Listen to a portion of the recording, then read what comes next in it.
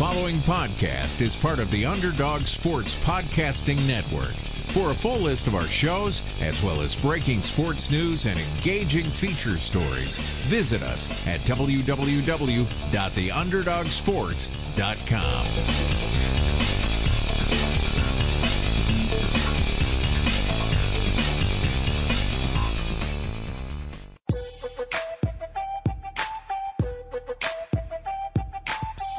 Welcome to The Leftovers, brought to you by the Underdog Sports Network with Josh Dunn, Anshu Khanna, and Dan Bauer.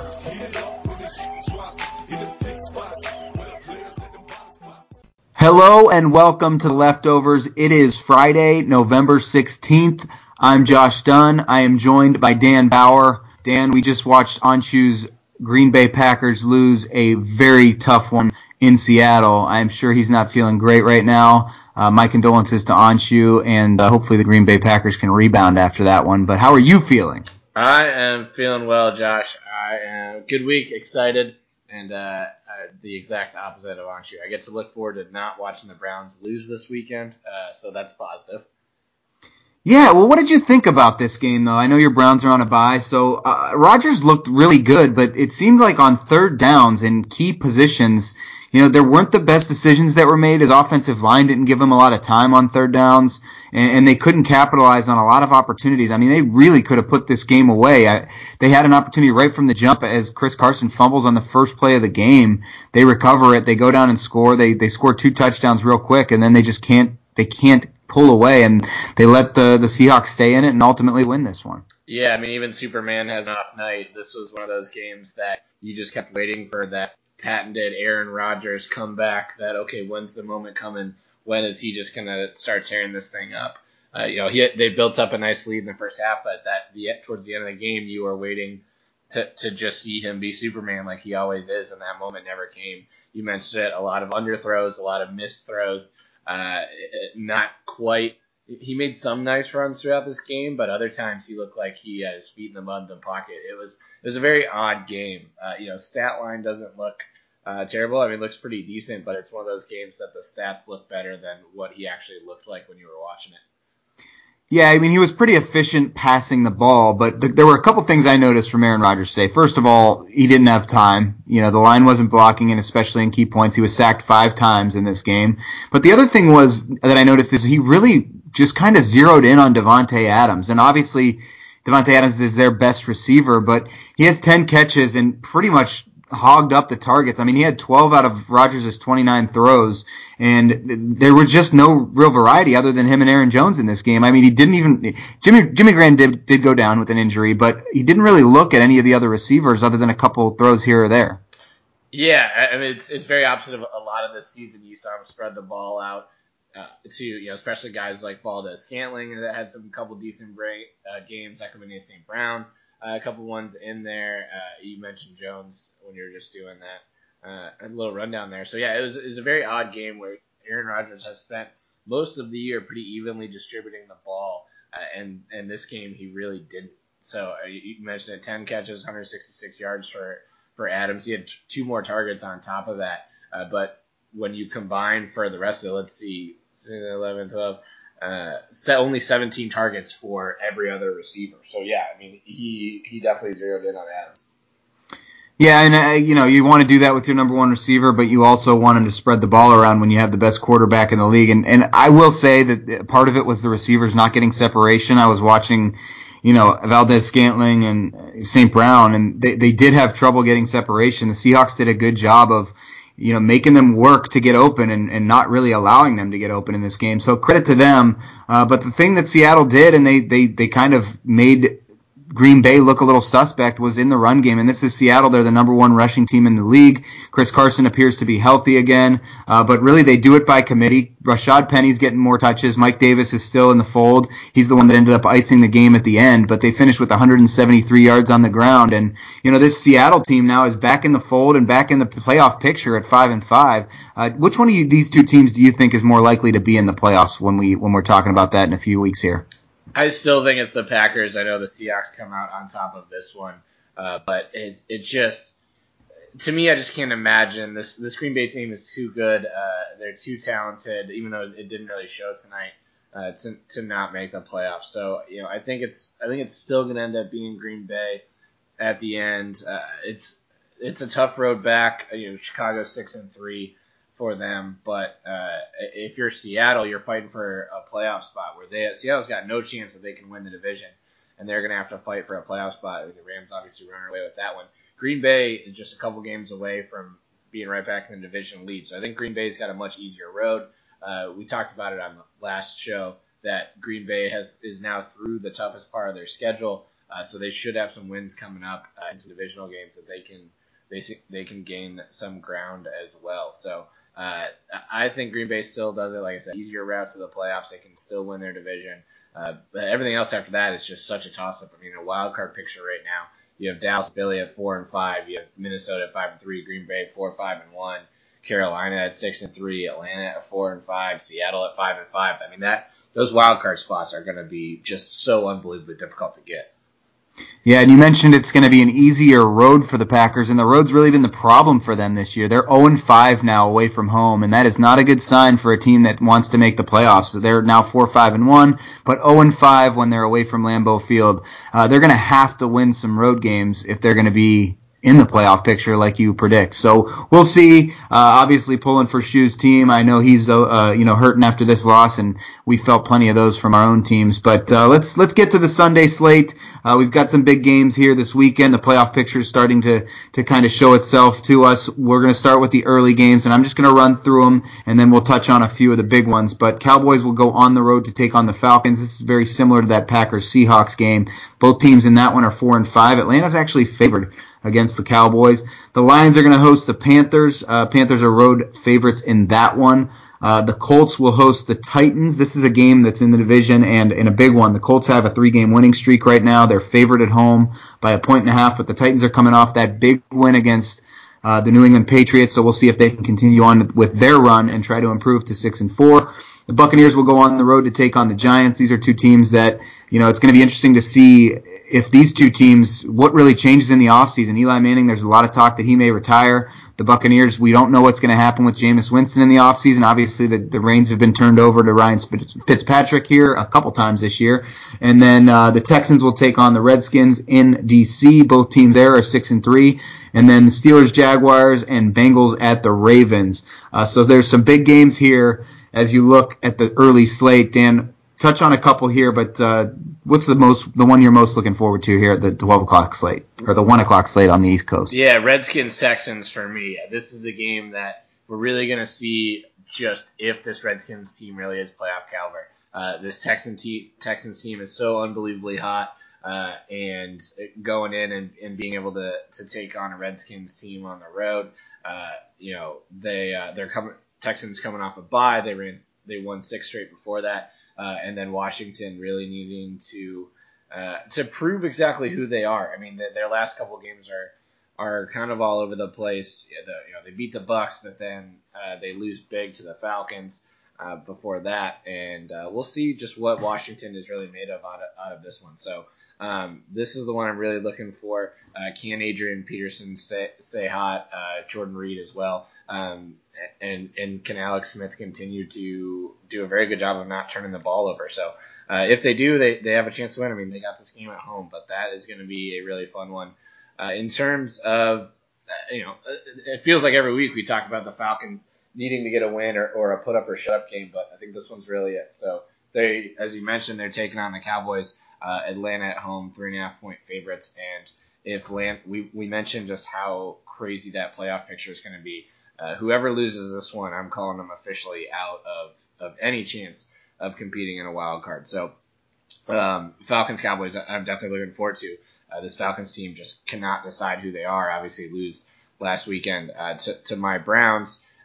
Beat up on the Redskins the week before that. Barely beat the Giants 3 weeks ago. Barely beat the Bucs on that big comeback and trounced by the Steelers. So this Falcons team just all over the place. So really put up or shut up on that one. Yeah, you mentioned the Redskins. I think they're an interesting team right now, and they're really getting no respect from the lines makers in Las Vegas. I mean, they were road underdogs a week ago in Tampa Bay. They end up beating Tampa Bay 16-3, only giving up 3 points to Fitzmagic, who's been, an offensive juggernaut this year in a lot of his games. And now they're home underdogs to the Houston Texans. This Redskins team just not really getting the respect I think they deserve. I think the defense is a lot better than people give them credit for. They're getting healthier. Chris Thompson's close to coming back. They don't know if he'll be back for sure this week, but it looks like there's a chance. Jamison Crowder could also come back. He's their elite slot receiver that, has been very productive when healthy. But I think this Redskins team, like you said, Alex Smith, he's a guy who doesn't really turn the ball over a lot. He's been known as a game manager throughout his career, but we forget so quickly how successful he was in a few of those seasons he had with the Chiefs. Obviously, he never won the big playoff game, but I think the Texans are due for a loss, and I don't think the Texans are as good as their record has been, especially of late as they've won 6 in a row. I think that the Redskins have an opportunity here to prove that they belong, and I think they could really win this one. The other one I think that it's not worth putting past to win a game at home that is also a home underdog is the Jaguars against the Steelers. I think the Steelers are finally going to kind of come back down to earth. They've been on a tear just like the Texans have, and obviously the Steelers are great. They have a great offense, and obviously we don't like them. So I hope that my bias isn't shining through here. But I think the Jaguars, they've lost so many games that they should have won. Just thinking back to this past weekend, they lose to Indianapolis on the road, but they lose in a game that they were literally driving down the field to win, and they had a fumble on a play that, really the call could have gone either way. It definitely was a fumble, but it was Rashad Green Sr. who fumbles the ball as they're driving down to take the lead and probably win that game against Indianapolis. I think this Jaguars team is a lot better than their 3-6 record, and I think they have an opportunity to beat the Steelers in this one, as we think about last year when they played the Steelers and they just put a whooping on them in that game in the playoffs where it was a very high-scoring game. I don't think this is going to be that same high-scoring game. I think this is going to come down to defense and who plays better defense in this one, but we'll see if Bortles can kind of right the ship there for Jacksonville. The other one I really wanted to kind of see what happens with is this Titans-Colts game. I know I mentioned it as I was going through the games in the early onset of the show, but I think the Titans have an opportunity here to kind of prove that they're a contender. Marcus Mariota has been playing a lot better football. They've done a good job of distributing the ball in the run game. They've got Deion Lewis kind of working well now. Derrick Henry had his best game of the year a week ago against New England. I think that this is an opportunity for the Titans to go on the road against a hot Colts team and really prove that they belong. And their defense has been what's kept them in contention and really kept them in a lot of games. And in this past New England game really showed that they're a contender and that they do belong. But I think this is an opportunity to really put them in that conversation. Anything else in the early games? Bengals Ravens is a big one. Obviously, I'm pulling for the Bengals in this one. The Ravens, the interesting situation with that one, Dan, is what's going to be happening at the quarterback position. Joe Flacco, he's dealing with that hip injury. We don't know how severe it is, but he was on crutches during the bye. But now Lamar Jackson is also out of practice the last couple of days with what they're saying is a stomach issue. So we could be looking at RG3 as the starting quarterback for the Ravens, and I just can't see RG3 leading a team to victory at this point in his career.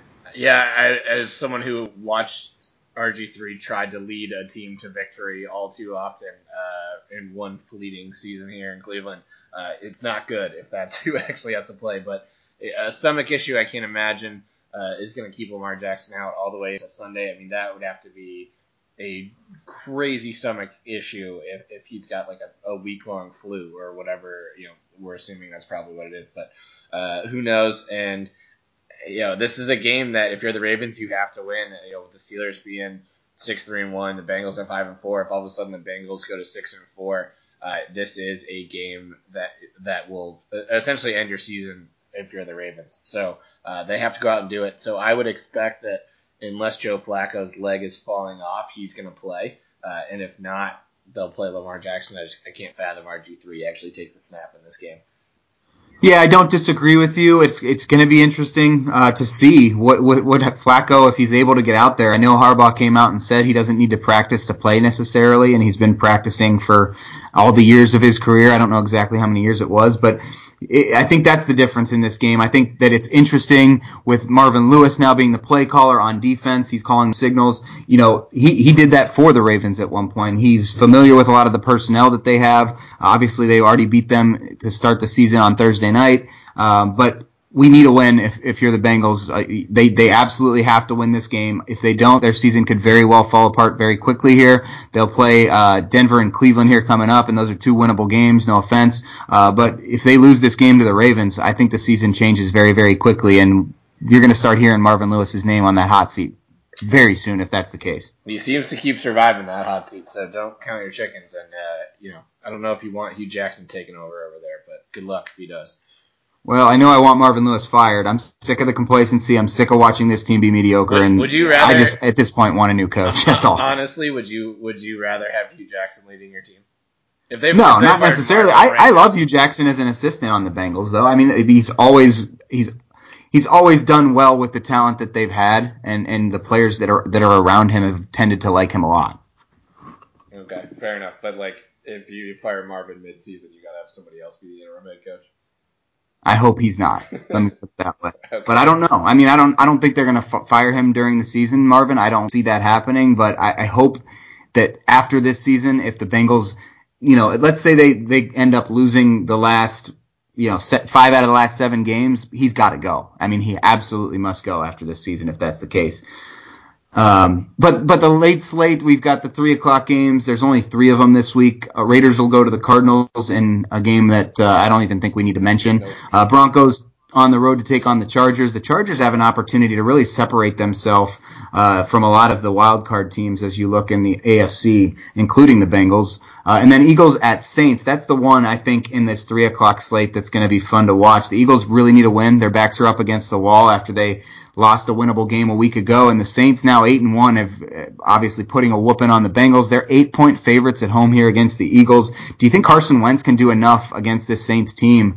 Obviously, that secondary is not great in New Orleans, but their defensive front, I think they're still number 1 in the league against the run. So this Saints team has an opportunity here to really, place that stake for potentially the number 1 seed in the NFC here as we look toward the end of the season. Yeah, this is one of those games that could potentially be a trap game for the Saints coming off a big win last week, but I think they know how important this one is. It's a veteran team. I don't think Drew Brees is going to come in for a letdown. But this, you mentioned it, if this Eagles team falls to 4-6, probably no chance for a playoff berth, which I don't think anybody expected that coming off a Super Bowl win last year to be out of the playoffs by end of November, not even middle of November. So that would definitely be a shocker to all our systems. But no, this Saints team is just hitting on all cylinders. Drew Brees still just cannot be stopped, and I know how good that defense is, but I still think Alvin Kamara is going to run. I don't think circles, but he's going to have still a decent game. I don't think there's any shot of really slowing him down. Yeah, their offense can beat you in so many different ways, and I really wanted to see how much of an impact Dez Bryant could have made. Obviously, he gets hurt with the Achilles. They bring in Brandon Marshall now. I don't know how much of an impact he can really make, but with the 2 running backs they have, with Michael Thomas, I mean, this team is just so stacked, and it's just going to be difficult for anybody to stop them. Yes, this Eagles defense and their secondary especially are very good, but there's just so many different ways Drew Brees can attack you.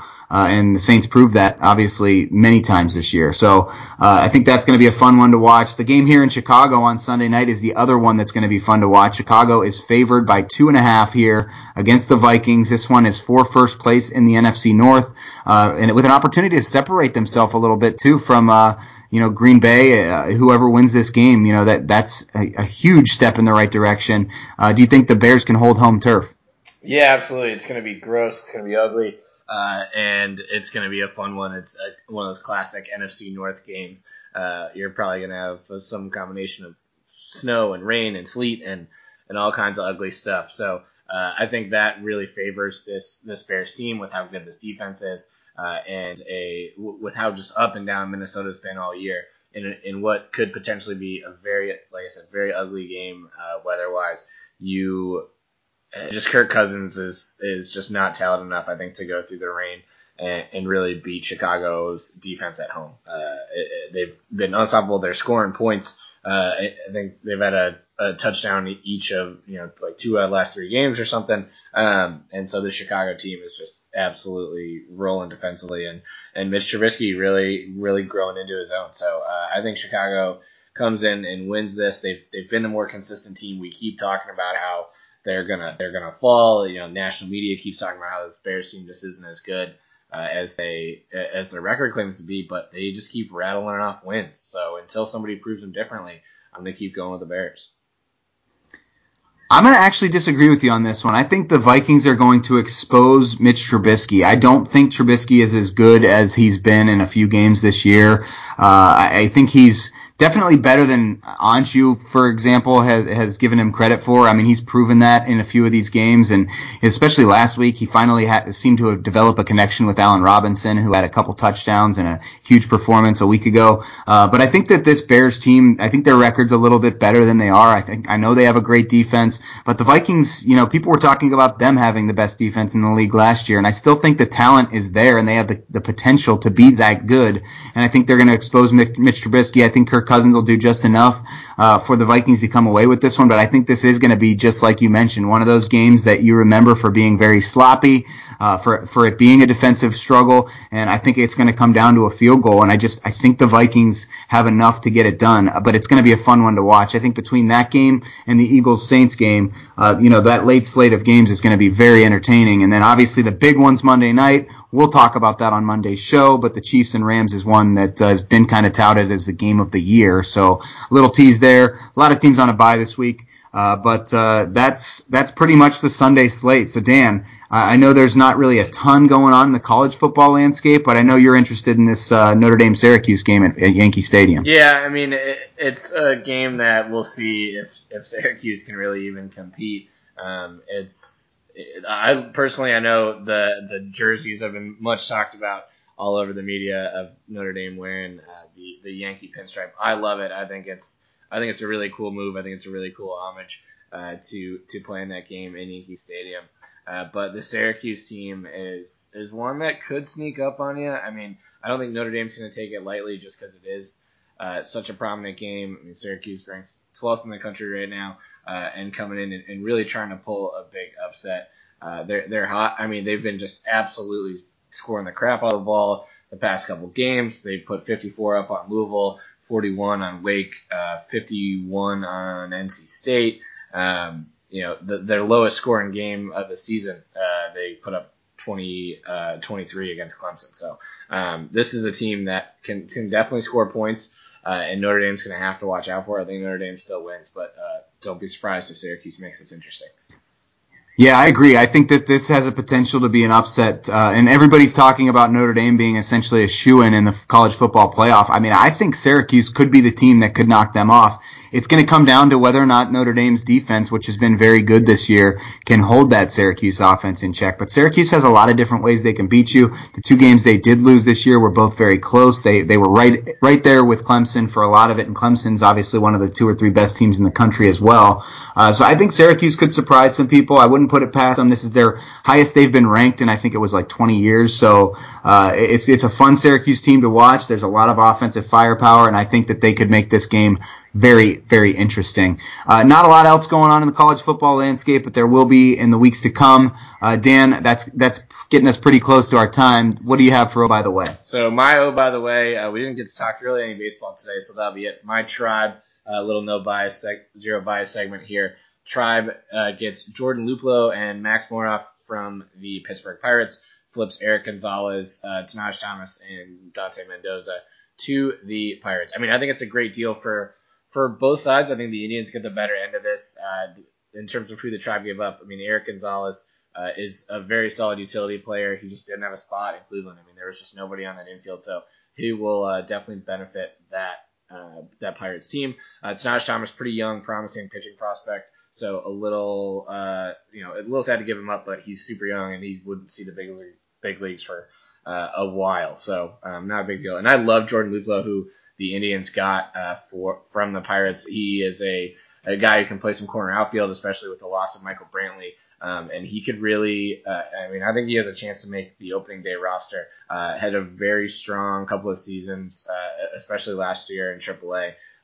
He 92 ABs in the bigs last year, only hits 185, but he's a real young kid, and I think he has the chance to really develop he needs to get a little bit bigger. He needs to get a little bit stronger for that power to really show through. But you get a young, controllable outfielder and a talented one at that, and one of the better guys in the Pirates system essentially for a utility guy that you had really no need for. So I'm excited to see just exactly what he does. I mean, he past couple years in the minors, he hit 287, 325. I mean, the kid can play. So we'll see what he can do at the big league level. Nice. So from a big acquisition for your tribe to a big departure in Houston. Houston, we have a problem, you might say, as Carmelo Anthony, after only 10 games with the Rockets, is going to be released. It sounds like there's a few teams interested, but it's just hard to believe that a guy who had so much success early on in his career. Obviously, we were just talking about Syracuse football. I mean, Carmelo Anthony won a national title as a freshman at Syracuse basketball, and then had some really good years in the NBA. And now we're talking about him, getting essentially released by a team that signed him in free agency, and hope that he would be an integral part of a team that, made it all the way to the Western Conference Finals last year. The Rockets win tonight against Golden State and really a kind of a rout. So it's going to be interesting to see where Carmelo lands. It sounds like the Lakers and the Heat could potentially both be interested, among a few other teams. So it's going to be weird seeing Carmelo at this point in his career just trying to take on a role as a role player. I don't know that that's necessarily going to be a good fit anywhere, and I think Carmelo still has some juice left in the tank, but I just don't know where he fits in. It's going to be weird wherever it is. So we'll see where Carmelo lands, but like I said, I just don't think he's gonna be an integral part to any successful playoff run. Dan, anything to add for the good of the group before we let our listeners start their weekend off? Yeah, hope you guys have a great weekend. Make sure you continue to share the show, ratings, reviews. Make sure you follow us on Twitter at The Leftovers MWF. We haven't really done the social media shout out in a while, so come check us out, talk to us. We'd love to hear your feedback. All is welcome. I love it. Good stuff, Dan. For Dan Bauer, I'm Josh Dunn. We will see you guys on Monday. Enjoy football weekend.